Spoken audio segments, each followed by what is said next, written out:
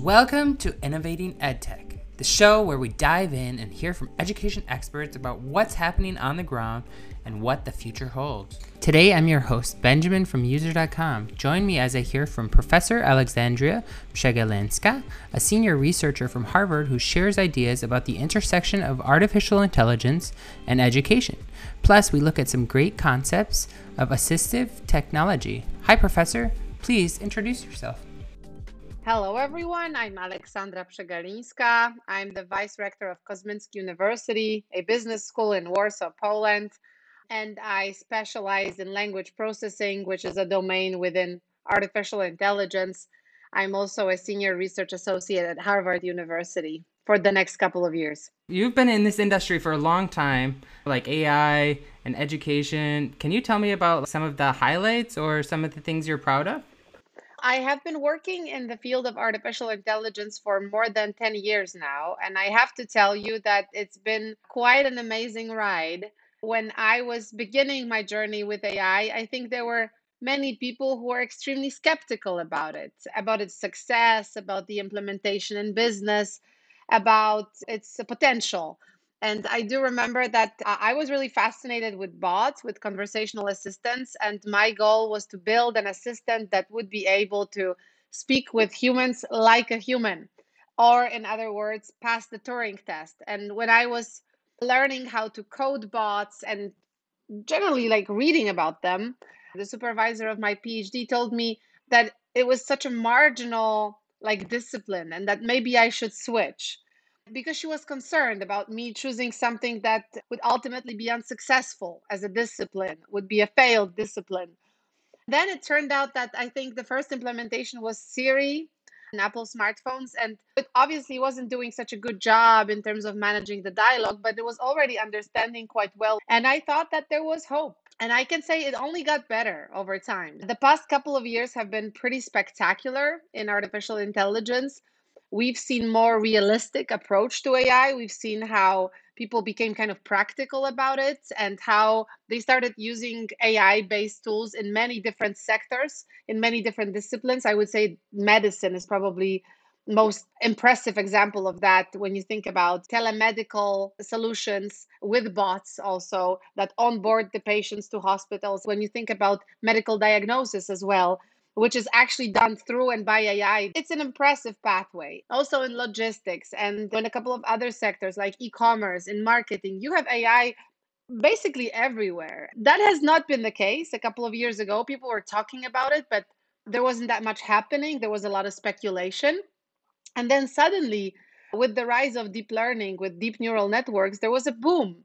These days, we are experiencing another wave of this boom because we have systems like DALI, like GPT-3, that are taking it to the next level because they offer low code solutions that are sitting on very powerful AI engines, which means that anybody who's interested in translating text, generating an image, finding insights about something, can use these tools without any barriers. So I think we are now experiencing the next big wave of AI implementation, and that is something that I'm extremely pleased about. You were my advisor at Przegalinska, and I think this was something that I was even recognizing. I wrote on AI and esports. You were able to help and give some ideas and really recommend some things, so I really appreciate that. That was something that helped me professionally. I wonder if you could also share something that helped or someone that helped you early on. Sure. I mean, well, thank you for the kind words. Obviously, you were an amazing student, very autonomous, I would say. But yes, I did have my mentors, and I have to mention a couple of people. One was actually Professor Katarzyna Paprzycka from the philosophy department at Warsaw University, because she was doing theory of mind and she was focused on human agency and how it works and models for human agency. And she was an extremely inspirational figure for me that bridged artificial intelligence as a very practical discipline with all the metaphysical stuff, with big questions about where AI is going and where is it taking us. And can we even model the mind? And what happens if we will? So these were like amazing questions that were very helpful for my PhD. But later on, I have met many inspirational people both at the Massachusetts Institute of Technology and at Harvard. I have to say that I have been doing my postdoc at MIT between 2016 and 2019. And I have met very inspirational figures who are really doing cutting edge stuff in artificial intelligence. I could mention Peter Glor from the Center for Collective Intelligence. He is extremely interested in bridging our collective intelligence, so the human intelligence, kind of bound all together with artificial intelligence in the context of the future of work and some other topics. And I have also met Rosalind Picard, who is a very important figure in the field of affective computing.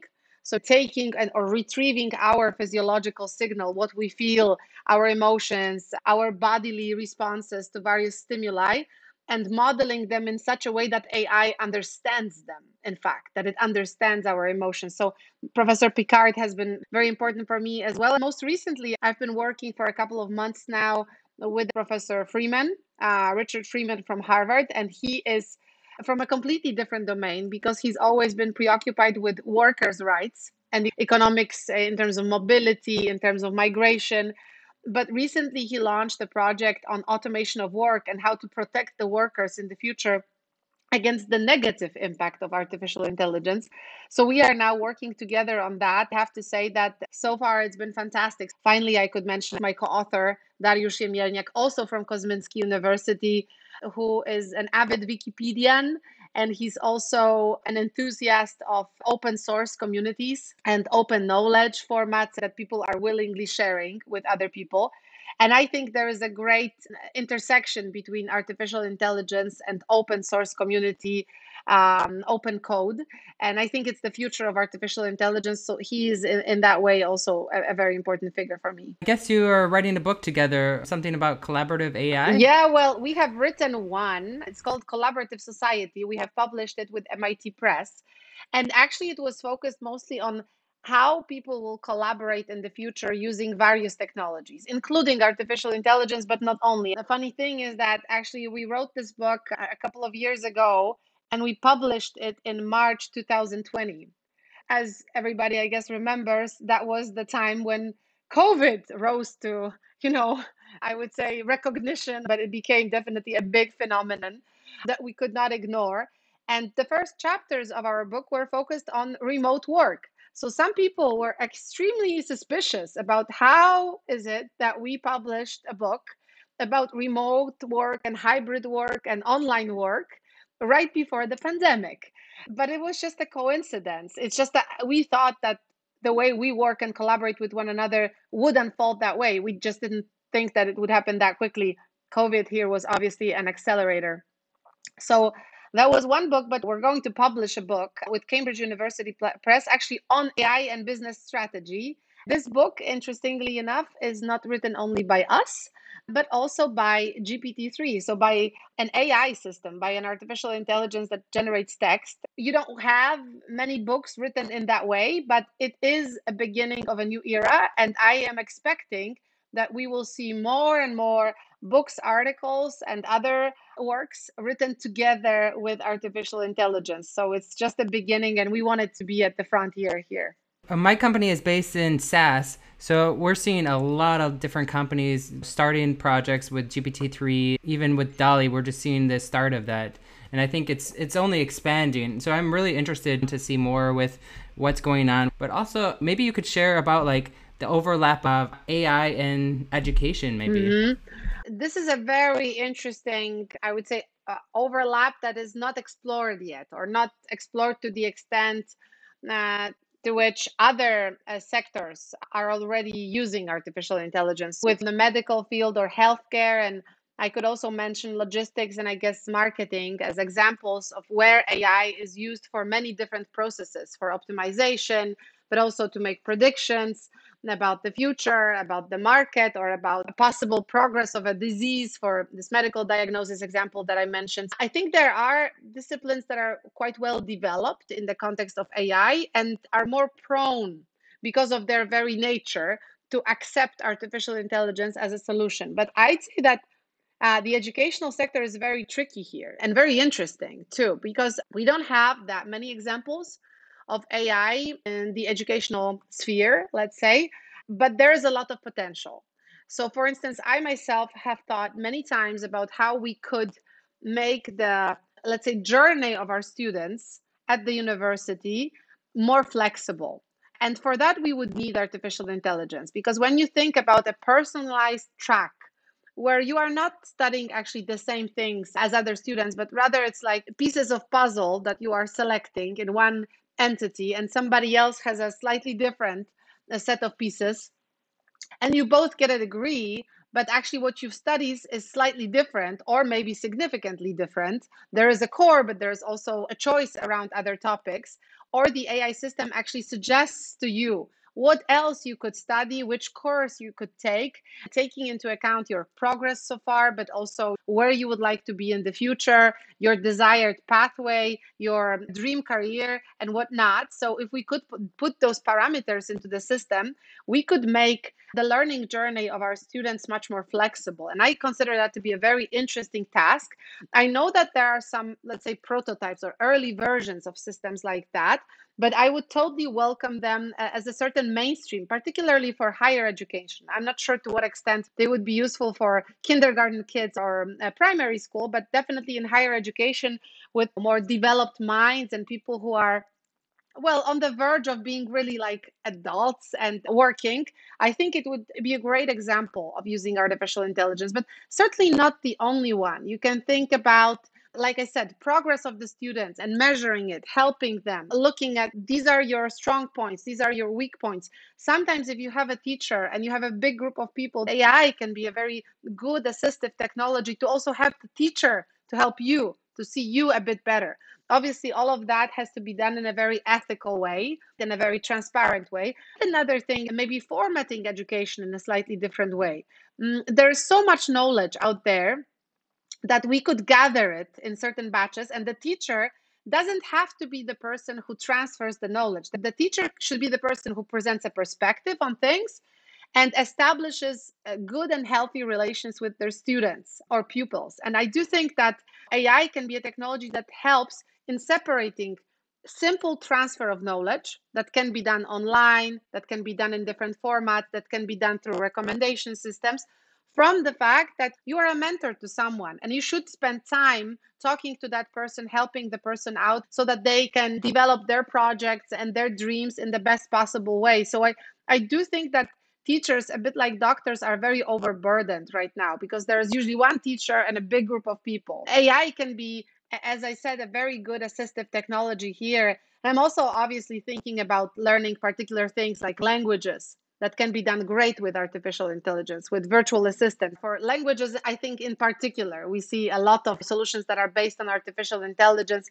where the system talks to you, you have a bit of a conversation, then again measures your progress in language and chooses, where you should go next. So there are a couple of very interesting examples, I think, of things happening in educational sphere, but I would be happy to see more, definitely. I think that we will see very interesting things in that area. Obviously, it's also a matter of regulations and other things, how we think about the educational system, how to incorporate AI to it. But I certainly think that there's a big hope that AI could revolutionize the educational sphere in a very positive way. You have a great outlook of the future. It's still undiscovered, right? But I wonder if there are some other trends that you can imagine or think of. Are we going to see some stuff with IoT devices or wearable devices? Certainly, AI does not operate in isolation. It's one of those general purpose big technologies out there that we have. IoT would be another one. And so I do think that AI belongs to this great ecosystem of emerging technologies. And only when those technologies work together, we will see spectacular outcomes. So you mentioned IoT. And for instance, if we want to create accurate solutions in the field of, I don't know, smart buildings, smart homes, reduction of traffic jams, managing cities, building sustainable solutions in various industries, but also, like I said, in logistics and transportation. You need not only artificial intelligence, you also need IoT. You need real time data. You need edge computing devices that would process the data, exchange, and perform something that we call tiny artificial intelligence or tiny machine learning, right? So many predictions that are helpful in this particular situation for this particular problem, right? Not some huge predictions about the market and whatnot, but something that is valid only now, right? When this car is crossing that street. I would say that there's a great potential in bridging artificial intelligence with IoT. I know it does happen already in the industrial space to a large extent. I think it will be happening also in the area of city management in the future or urban management. But it's certainly not the only technology. You can think also about blockchain, for instance, right? Blockchain and artificial intelligence, developing smart contracts, developing various solutions in the field of uncorrupted voting systems. That requires both blockchain and artificial intelligence together. You can think about VR, right? So virtual reality and artificial intelligence. When I'm thinking about the metaverse, and here I have to say I'm a bit skeptical about the metaverse, I'm a bit worried maybe about the metaverse and where it will take us. But I do think that ultimately your guide in the metaverse will be based on AI, right? So when you think about the metaverse, it has this potential of being a completely different world for you and for me, right? Each and every one of us will have their own metaverse. And so artificial intelligence will be a technology that will navigate you through that space and sort of personalize it for you, I think. When you think about shopping in metaverse and various other activities, AI will be again an assistive technology there. You will have many bots, hopefully easily recognizable bots, because we wouldn't like any confusion here. But we will have many different bots in the metaverse that will manage interactions, and they will again be obviously based on artificial intelligence. We see how AI is not only developing on its own and becoming more and more complex, more and more present in different industries, but also more and more accessible, like I said, right, where you have all this low code, no code approaches where the barriers of knowing a programming language are significantly reduced. And on the other hand, you see how AI links itself with various other emerging technologies that have a great potential. And if people decide to use them well, we can see spectacular things. All this stuff that you're talking about is so important. And I think these are the next 10 businesses that are really successful with using AI collaboratives. I'm waiting for the next 10 years when you're going to say I told you so, right? So I'm hoping I will, because I remember that I said to this supervisor of mine, the one who told me that I shouldn't be so preoccupied with AI because it's actually a pointless thing to do. I am hoping that now we will be able to take AI to mainstream, and that will, well, in a way, jumpstart a completely new phase of AI's development, collaborative phase where communal artificial intelligence is built, where it's more democratized, where many people have a chance to use it like they use the internet, really, because the internet is in fact a big general purpose technology and we couldn't live without it, I guess, today. It's very natural for us to use the internet for many different things. And I think the same thing may happen with AI in the coming years if we allow it to. What role do you think empathy has to play in AI development? Talk about empathy. The question about empathy is very interesting, and so is the question about values, I would say, because I do believe that we should be developing human-centered AI, which means the type of AI that sort of understands better values that are important to us and respects them. I wouldn't like an AI system that would be trolling people. I wouldn't like an AI system that would be making some market speculations and creating Ponzi schemes or other things that we are afraid of. I do think that we have to build models for AI that are presenting not only what we think and what we search, but also what we feel, because that's the best way towards developing artificial intelligence that is ready to interact with humans.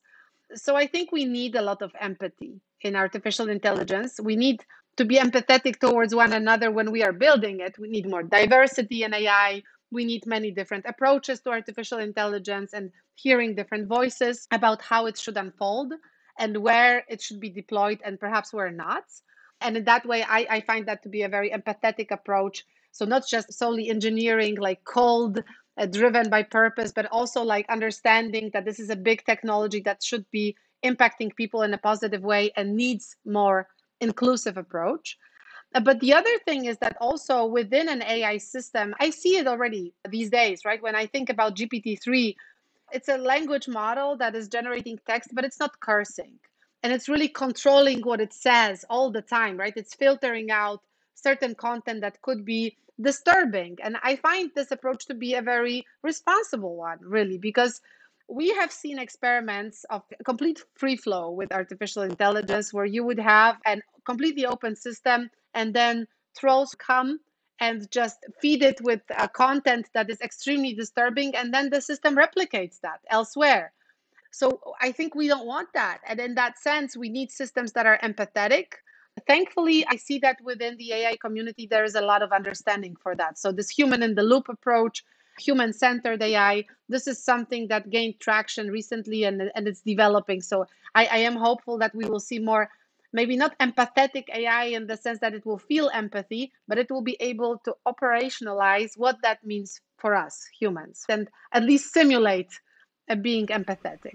I think this is so important. We are feeding the beast, right? So whatever we put in is going to come out. So we have to have this responsibility to evaluate, even some organized structures of what we are feeding AI, because what we are creating now will it's the first step or second step or third step. Because it's the first step, it's very critical to just be very mindful about what is it that we're trying to build. Currently, we are more focused on building assistive AI, so tools that are helping humans work, not performing the work instead of humans. So I do think that we are usually making one step forward and then just trying to optimize that step, look back, look to the right, look to the left, and just figure out, does it need any corrections or is it fine what we have done? We should just develop a technology that will be serving its purpose, particularly in things that are vital for us, in applications that are related to climate change, to sustainability, to, as I said, urban management, to healthcare sector, and more sustainable transportation. There's space for AI in all of these areas. It can optimize the way we use resources. It can make predictions that will help us making better decisions. The ambition should be an assistive technology that supports humans. Where are you learning the most from? Is it from colleagues? Are you doing a ton of research or other places? Where can people go to find some great resources? Well, I'm a huge fan of podcasts in general, I have to say. And that's the way I consume a lot of knowledge, right? While running, for instance. So I have a couple of podcasts on AI, particularly, I would say Lex Friedman had a very interesting podcast, but these are like 3-hour conversations. So it's either a long run or a long ride for me. Podcasts on the emerging technologies are something that I am interested in. I'm also producing one, but this is not something that I listen to because I'm too biased.